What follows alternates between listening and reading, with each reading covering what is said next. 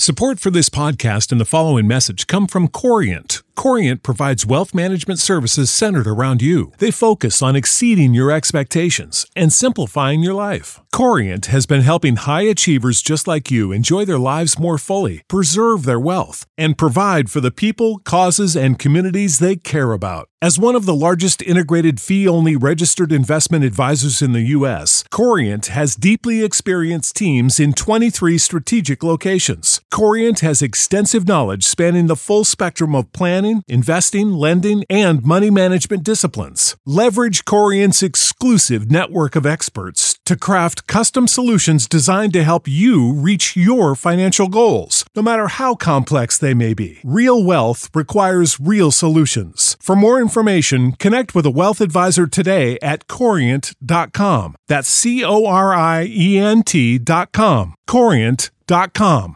The future is a hefty responsibility and not one that we take lightly, but then taking things lightly has never been what Hefty is about. That's why we've created the Hefty Renew program that turns hard-to-recycle plastics into valuable resources like park benches and building materials.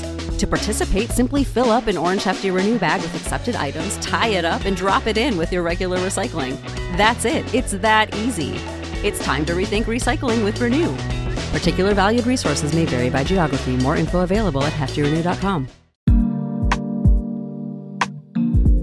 Everyone in my life knows that books light me up.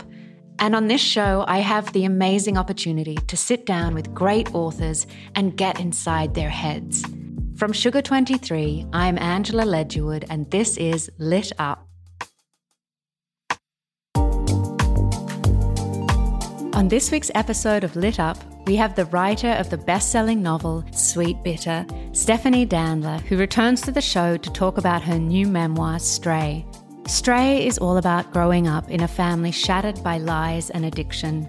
And in it, Stephanie confronts her past in an effort to ultimately build a better future for herself and her family. Stephanie and I also talk about why magical thinking can be destructive and learning the value of gentleness. From Sugar 23, I'm Angela Ledgerwood, and this is Lit Up.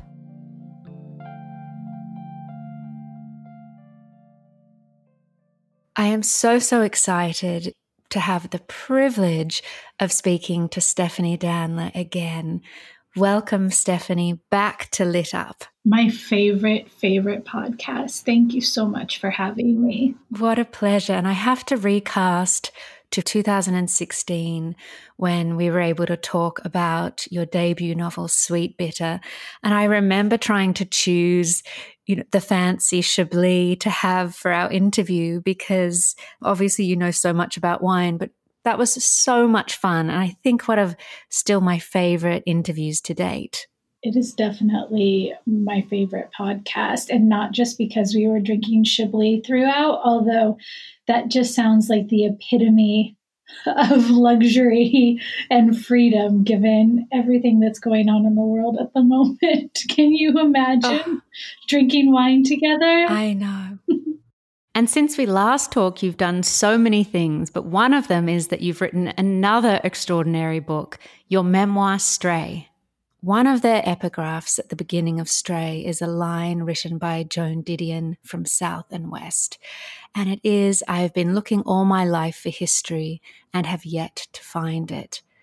Why has it become necessary to examine your own history now? It started when I moved back to California in 2015, and I told myself that the decision was based on a set of external circumstances. Things like I can't afford to live in New York anymore, and Los Angeles will be a quiet place for me to work on my next book. Once I arrived back home, so much about my childhood in Los Angeles and about the two extremely flawed people who raised me. My parents are both addicts, and there was episodes of turbulence and trauma throughout my childhood. And I think at an unconscious level, I'd been avoiding California for many, many years. So being back here feeling the climate, the Santa Ana winds, the rains in the winter, it became unavoidable. The impetus to really write this book came as I started to think about having a child. And I wrote the first draft of this after collecting material for many years. When my son Julian, I started it when he was 5 months old, and I finished the first draft when he was 7 months old. And it seems to me that the impulses are connected. It was sort of an internal housekeeping initially to see if I was ready to be a mother. And I don't think you're ever ready to be a mother, but I do see that the book is connected to him, my son. I'm just imagining those 2 months because the book reads, it's so propulsive and it kind of comes out in this rush. It was obviously a very turbulent and emotional thing to dive back into that. Did it feel like it just came out in a rush? It did. It came out quickly. And to be fair to anyone who tries to write a book in 2 months, I had been working on this for 4 years at that point. And I had many passages of the book already written and note cards that I had been collecting, which is something I didn't do with my first book, but note cards that I had been collecting and arranging. So I had some sense of the scope and where the book was going. I find that very helpful with nonfiction. But as far as sitting down at the computer and opening a Word document and beginning to move through it, that was done in 2 months. And I think it had to be fast. I think I was trying to outrun my shame. I think that I was trying to keep myself in a kind of artistic blackout where I wasn't thinking or agonizing about the consequences of writing about real people who I love very much, but have chosen not to have in my life anymore. The book's centered around my mother, my father, and my ex-lover, for lack of a better term, who was married, and we had an incredibly fraught and upsetting relationship. And so I needed the speed. Otherwise, I think I wouldn't have been able to stomach it, honestly. So you moved back to Los Angeles once before as well, and that was when you were 21. Can you tell me about that time? So I left Los Angeles at 16 after my relationship with my mother became abusive and unsustainable. And I moved to Colorado. From Colorado, I went to Ohio. From Ohio, I would go to New York. But at 21, my mother suffered a brain aneurysm that almost killed her and left her in a coma for a month. And from that coma, she emerged mentally and physically disabled. And I moved back to California that summer to nurse her.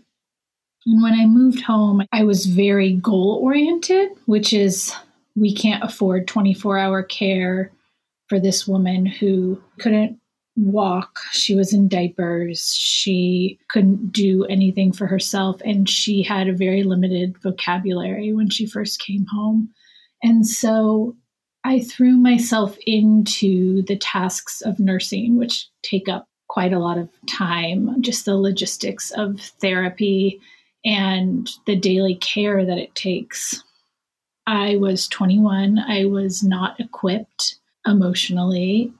I found the experience torturous, and mostly I was shocked by how much hurt I still had with me. My mother and I were estranged for those years between 16 and 21.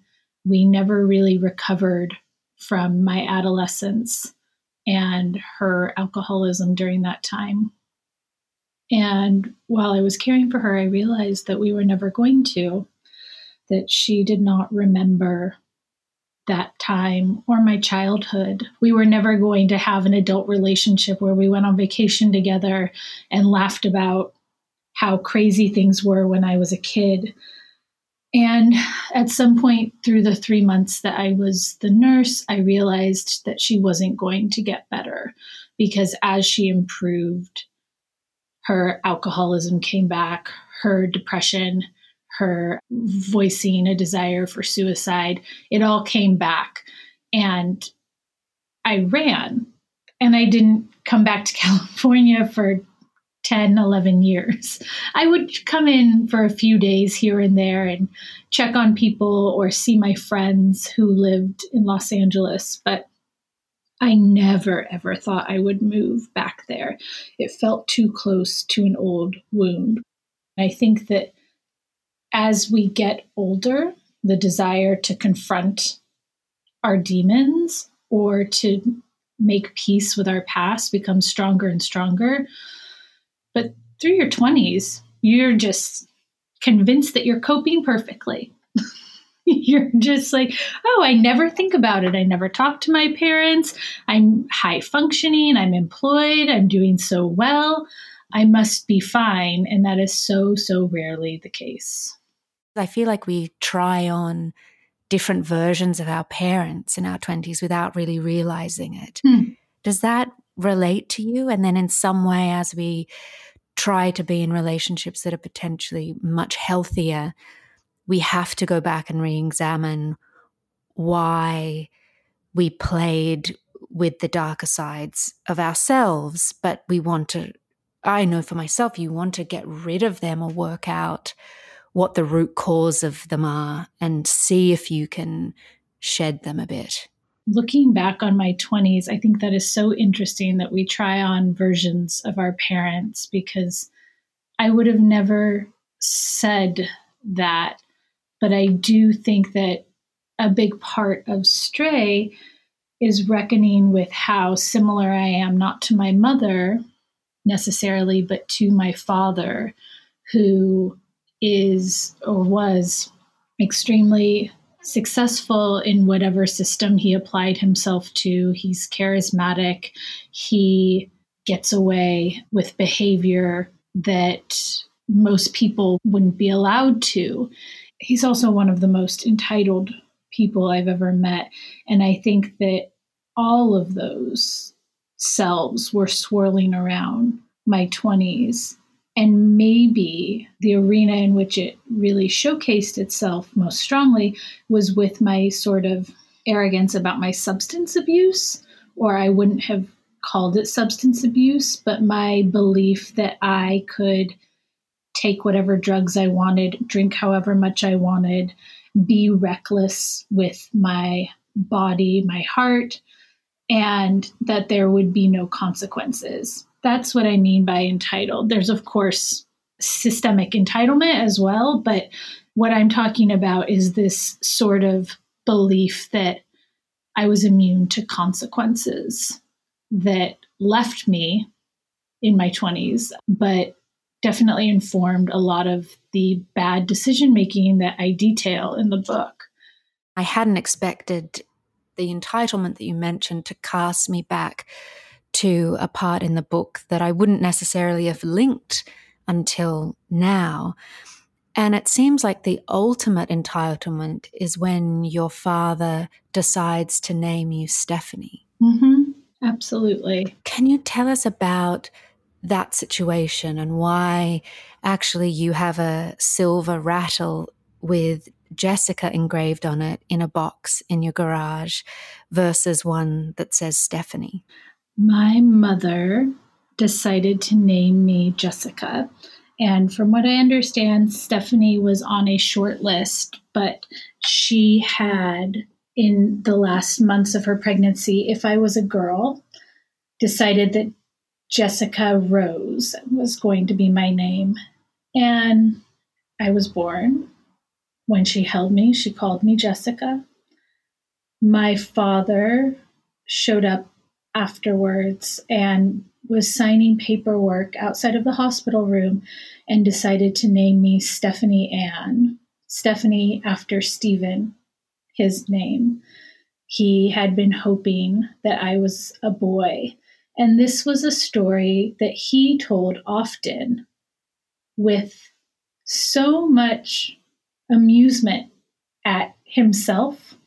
He would just tell the story and laugh and laugh. And I think it only became clear to me as I got older and could empathize with my mother again. And I thought, this is a bully. This is a typical white patriarchal bully. And he really walked in and out of people's lives with no sensitivity, with no sense of guilt for the damage that he caused. And to this day, he is a recovering crystal meth addict, which I detail in the book. And I haven't had a relationship with him since 2009. It was when I got engaged to my first husband.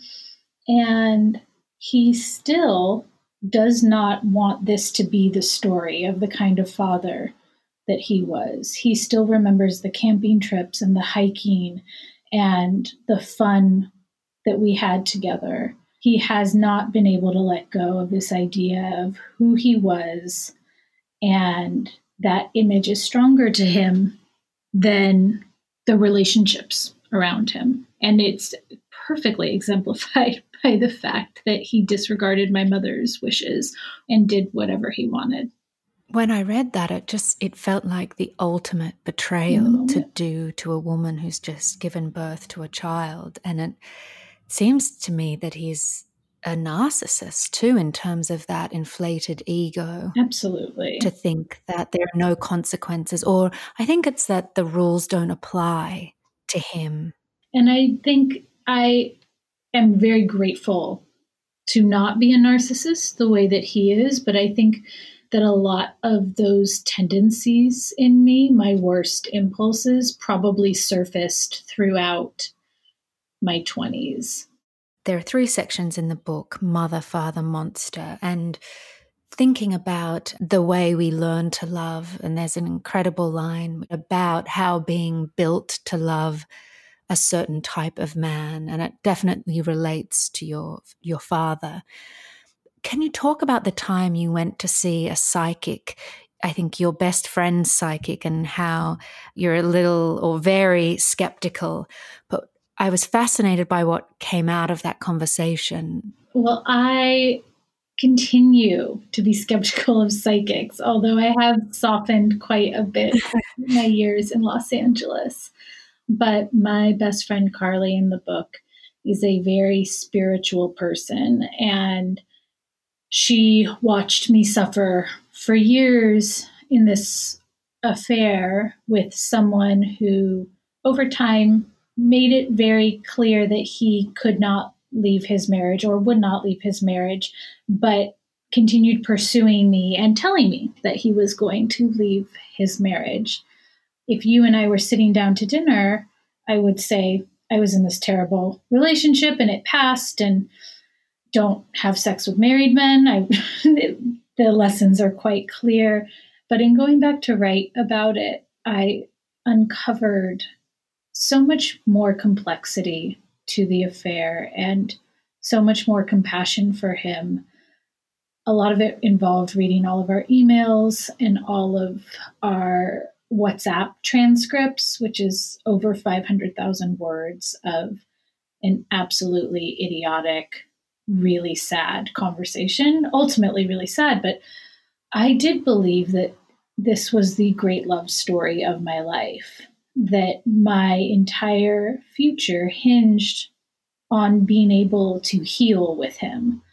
Even as the months turned into years and we had become absolutely reprehensible, grotesque versions of ourselves, hateful to each other, hateful to the other people in our lives who we lied to constantly.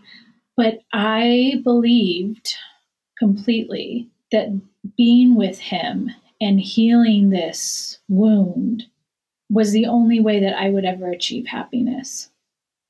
That there was not anyone else for me because his damage matched mine. And if I could fix it, I would feel whole again. And so the stakes of that love affair felt so much bigger than just stop sleeping with a married guy. It felt connected to healing things with my family, with my father. It felt connected to my childhood, this affair, him flying into town, him flying out of town, the constant rejection, validation, followed by abandonment cycle. I was having trouble grocery shopping. I was having trouble driving. I was in tears constantly, and Carly made me go to her psychic, who didn't want to talk about it.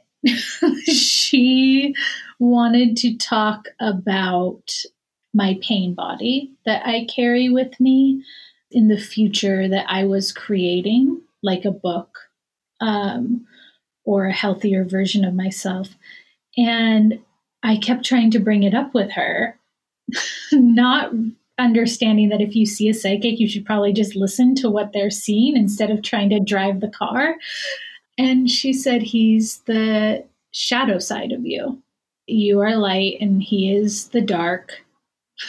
And I thought, well, that doesn't work for me. I don't want to hear that my book's going to be a success. I don't want to hear that I'm going to be fine someday.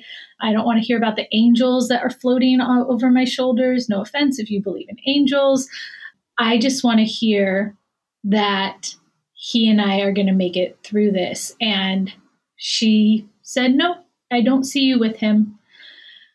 A lot of those things that the psychic said to me turned out to be true. So the joke is on me.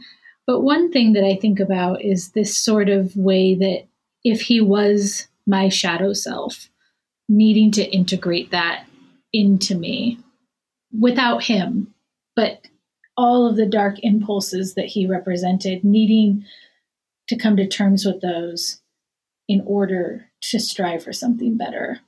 She didn't say it like that. I've extrapolated quite a bit, but that seems correct to me. Well, and something I think she also said was, you created him. We do make up the stories about these people for ourselves, and that's the part we can change. Yes, and that is the realization at the end. The third section is called Monster, and I think people think that it's going to be about this man, but it is about the realization that I am the monster, and I've been doing this to myself. I did create him, and I kept him alive by returning to him over and over and over again. And once I took responsibility for creating him, I was able to let him go. Truly, it takes the narrative back from victimhood to being the active participant in your life. And that feeling of choice is the opposite of the way that I have felt in relationships with my parents, where I often feel choiceless, and my relationship with him, where I felt for a long, long time that he had all the power. Your Aunt Pam says some very pointed things about this relationship you have with him. And one that I found very interesting, you say, I've never been able to see anything so clearly, my life with him. And then she says, you see it clearly because you're making it up. It kind of comes back to how our hopes and fantasies are so powerful that they're sometimes very hard to give up, even if they're not at all serving us. Yes, absolutely. I think there is so much magical thinking when loving addicts or simply people who abuse your love, loving liars. There is so much magical thinking that is actually very destructive and keeps you from looking at the reality of the situation. I've heard it called in psychology relentless hope, but it's a masochistic kind of hope that we tell ourselves is a virtue, but is actually a really hurtful brand of self-delusion. And of course, I saw my life with him clearly because it was a story I was writing. That's what I do. I'm a storyteller. I think that the realist in me knows that the reality, statistically speaking, and from a few years, is that we would have been really unhappy together. I think that it's quite clear with some distance from the situation, but the pull of those fantasies is irrational. It's completely irrational. And as far as my aunt she's definitely a tough cookie throughout the book, but Yes. she does look life in the face. She was a lawyer for many, many, many years, and she likes facts and likes to dismantle stories. And so she was helpful. She definitely sounds like a tough cookie. It does remind me of another part in the book, though, when you're talking about the monster and how much you want him to admire how different you are from other women. And I related to that because I can sometimes find myself creating this persona of being totally independent and that, I wouldn't crack under a certain situation, or I'm not like those women that want what every other woman wants, a family and children. And by kind of disconnecting probably from the thing I want most, I feel like that somehow buffers me from the terror of being hurt. And somehow you capture that so beautifully in the book and made me think about the things we do to try and protect ourselves, even though it's utterly in vain. Did you read Three Women? Yes. Did you talk to Lisa? I did.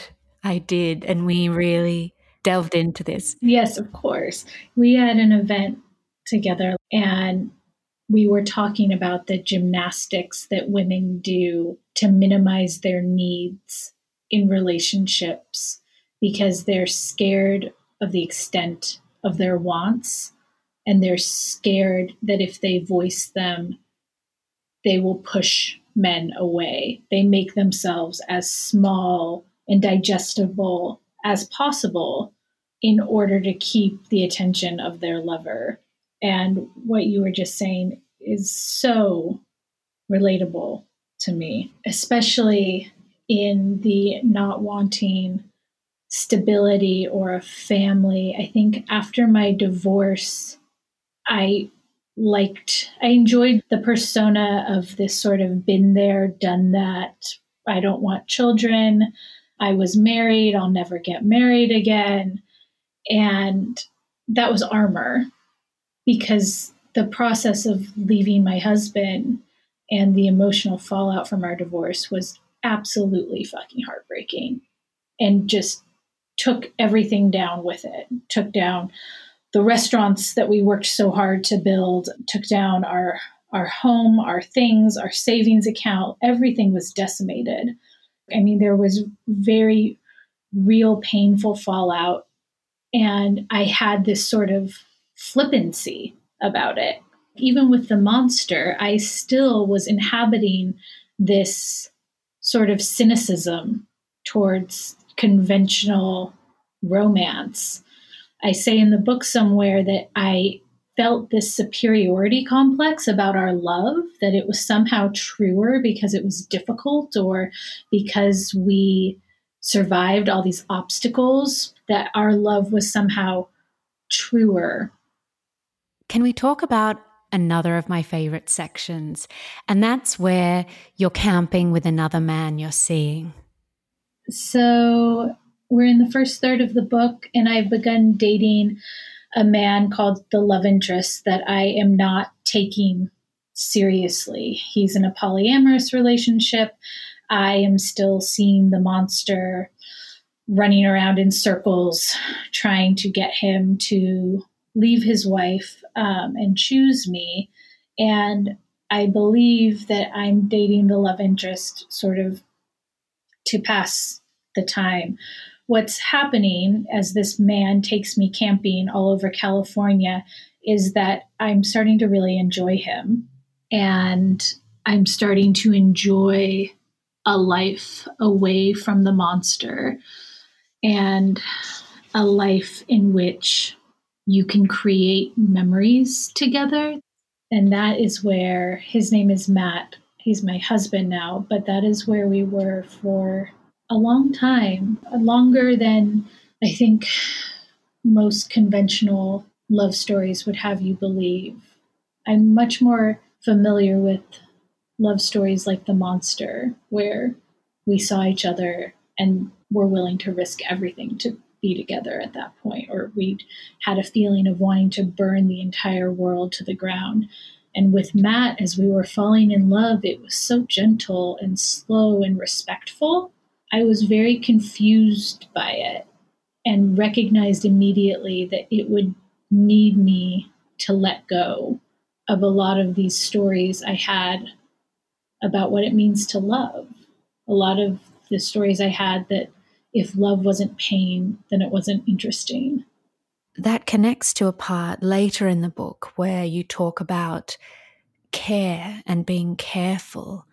And I wondered if you could extrapolate a bit on that, because it really connects to this gentleness you describe, and that good things, they can sometimes go unrecognized because they don't have that drama to them. But how once you recognize them, we can kind of relish the care it takes to turn up every day and be kind, and I guess to be really grateful to the kindness coming towards us. Yeah, and to think that perhaps love can be a form of nurture and not a challenge. I think that the monster and I had this conversation where each other was the most challenging person that we had encountered, and that we needed that to become our best selves, that the conflict and the difficulty was necessary and what separated us from all these other boring, I'm using quotes, boring love stories. And I think that in my family, there is a precedent of drama, rage, physical abuse, alcoholism, violence, that we also equate that to care for each other is to be unified. There's a line in the book about confusing care and neglect, somewhere in the passage about my mother's car accident where she almost hurts a lot of people. And it was because we had found a way to get her a driver's license at a certain point in her recovery that we knew she wasn't qualified to have, but it made everyone else's life easier for her to be mobile. And I think that that is the kind of care I was raised with. It's a neglect and irresponsibility, or a shirking, passing off of responsibility. And the kind of care that I'm coming to recognize towards the end of the book, at the very end of the book, when I say that I'm beginning to be full of care, is about being gentle and kind. You said the word kind, and I really think that practicing self-kindness is the work of my life. And it's only in learning about it for myself that I will be able to teach my children how to do it, that I'll be able to keep these friends and lovers and my sister in my life by constantly exercising gentleness. And I hope at the end of Stray it feels ongoing, that I'm going to be haunted by the same demons, chased by them, that I'll always have an impulse to escape myself, whether through drugs or travel or infidelity, but that I am trying to be careful, which I define in the book as being full of care towards the good things in my life. And that's really as far as I've gotten at 36 years old, which I wish it was further, but that's it. I think you're trying to make sense of your history in Stray will help so many others kind of help make sense of their own. I'd love you to explain desert eyes, and I feel like we could all use this ability that the love interest who is now your husband, the way he sees the world and how that helps you see the world differently. Mm-hmm. When we first went to Joshua Tree, in the book, I admit to him that I had never found the desert beautiful. As a child, if we passed Palm Springs or Palm Desert, I would talk about how ugly it was and how there were no trees and how scared I was of snakes and how barren everything felt and hot and dry like an ache. And I think that I assumed this sort of homogeneous beige color that stretched as far as the eye could see was the totality of the landscape, until I started going there with Matt, and he told me about desert eyes, which is just a lens on the landscape that doesn't come with baggage, but is there to absorb the details and the beauty of what looks like a hillside of rocks, but is actually so complex, and the flora and fauna that's so varied and fascinating for a landscape that I had written off as something I didn't like. End of story. I don't like the desert. Don't like going there. And we go there all the time. And I'm a partner in a wine store out there now. And it's been a huge part of me falling back in love with California, is coming to it with desert eyes, willing to suspend judgment and be present. I think I'm going to apply desert eyes to a lot of things. There are so many parts of Stray we haven't even begun to interrogate, and that's why everyone needs to read this book themselves.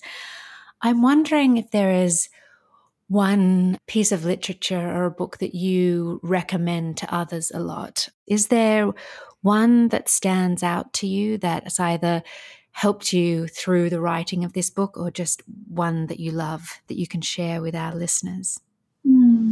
Yeah.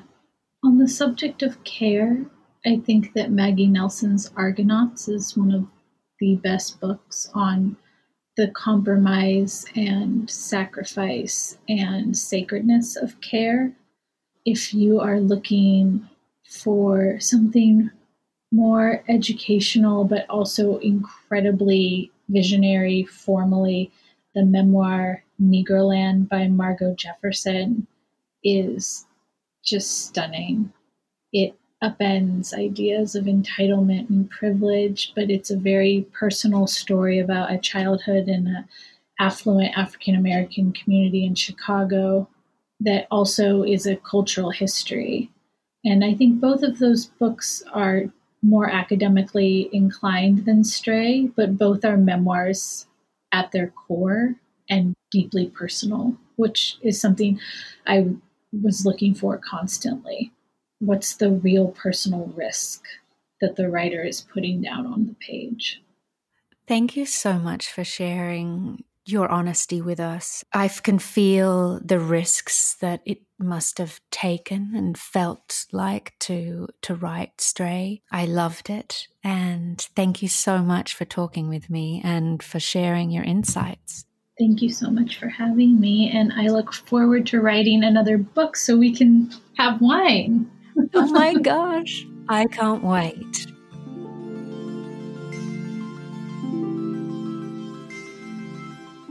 Thanks for listening to my conversation with Stephanie Danler. Her book, Stray, is available via a link on our website, lituppodcast.com. Lit Up is a podcast from Sugar 23. It's hosted by me, Angela Ledgewood, and is produced by Liam Billingham. Mike Mayer and Michael Sugar are the executive producers. This week's episode was edited by Rebecca Seidel. The theme music is by Andrei Radovsky. Please make sure to rate, review, and follow the show on Apple Podcasts, Spotify, Google Podcasts, or wherever you like to listen. Until next time, bye everyone.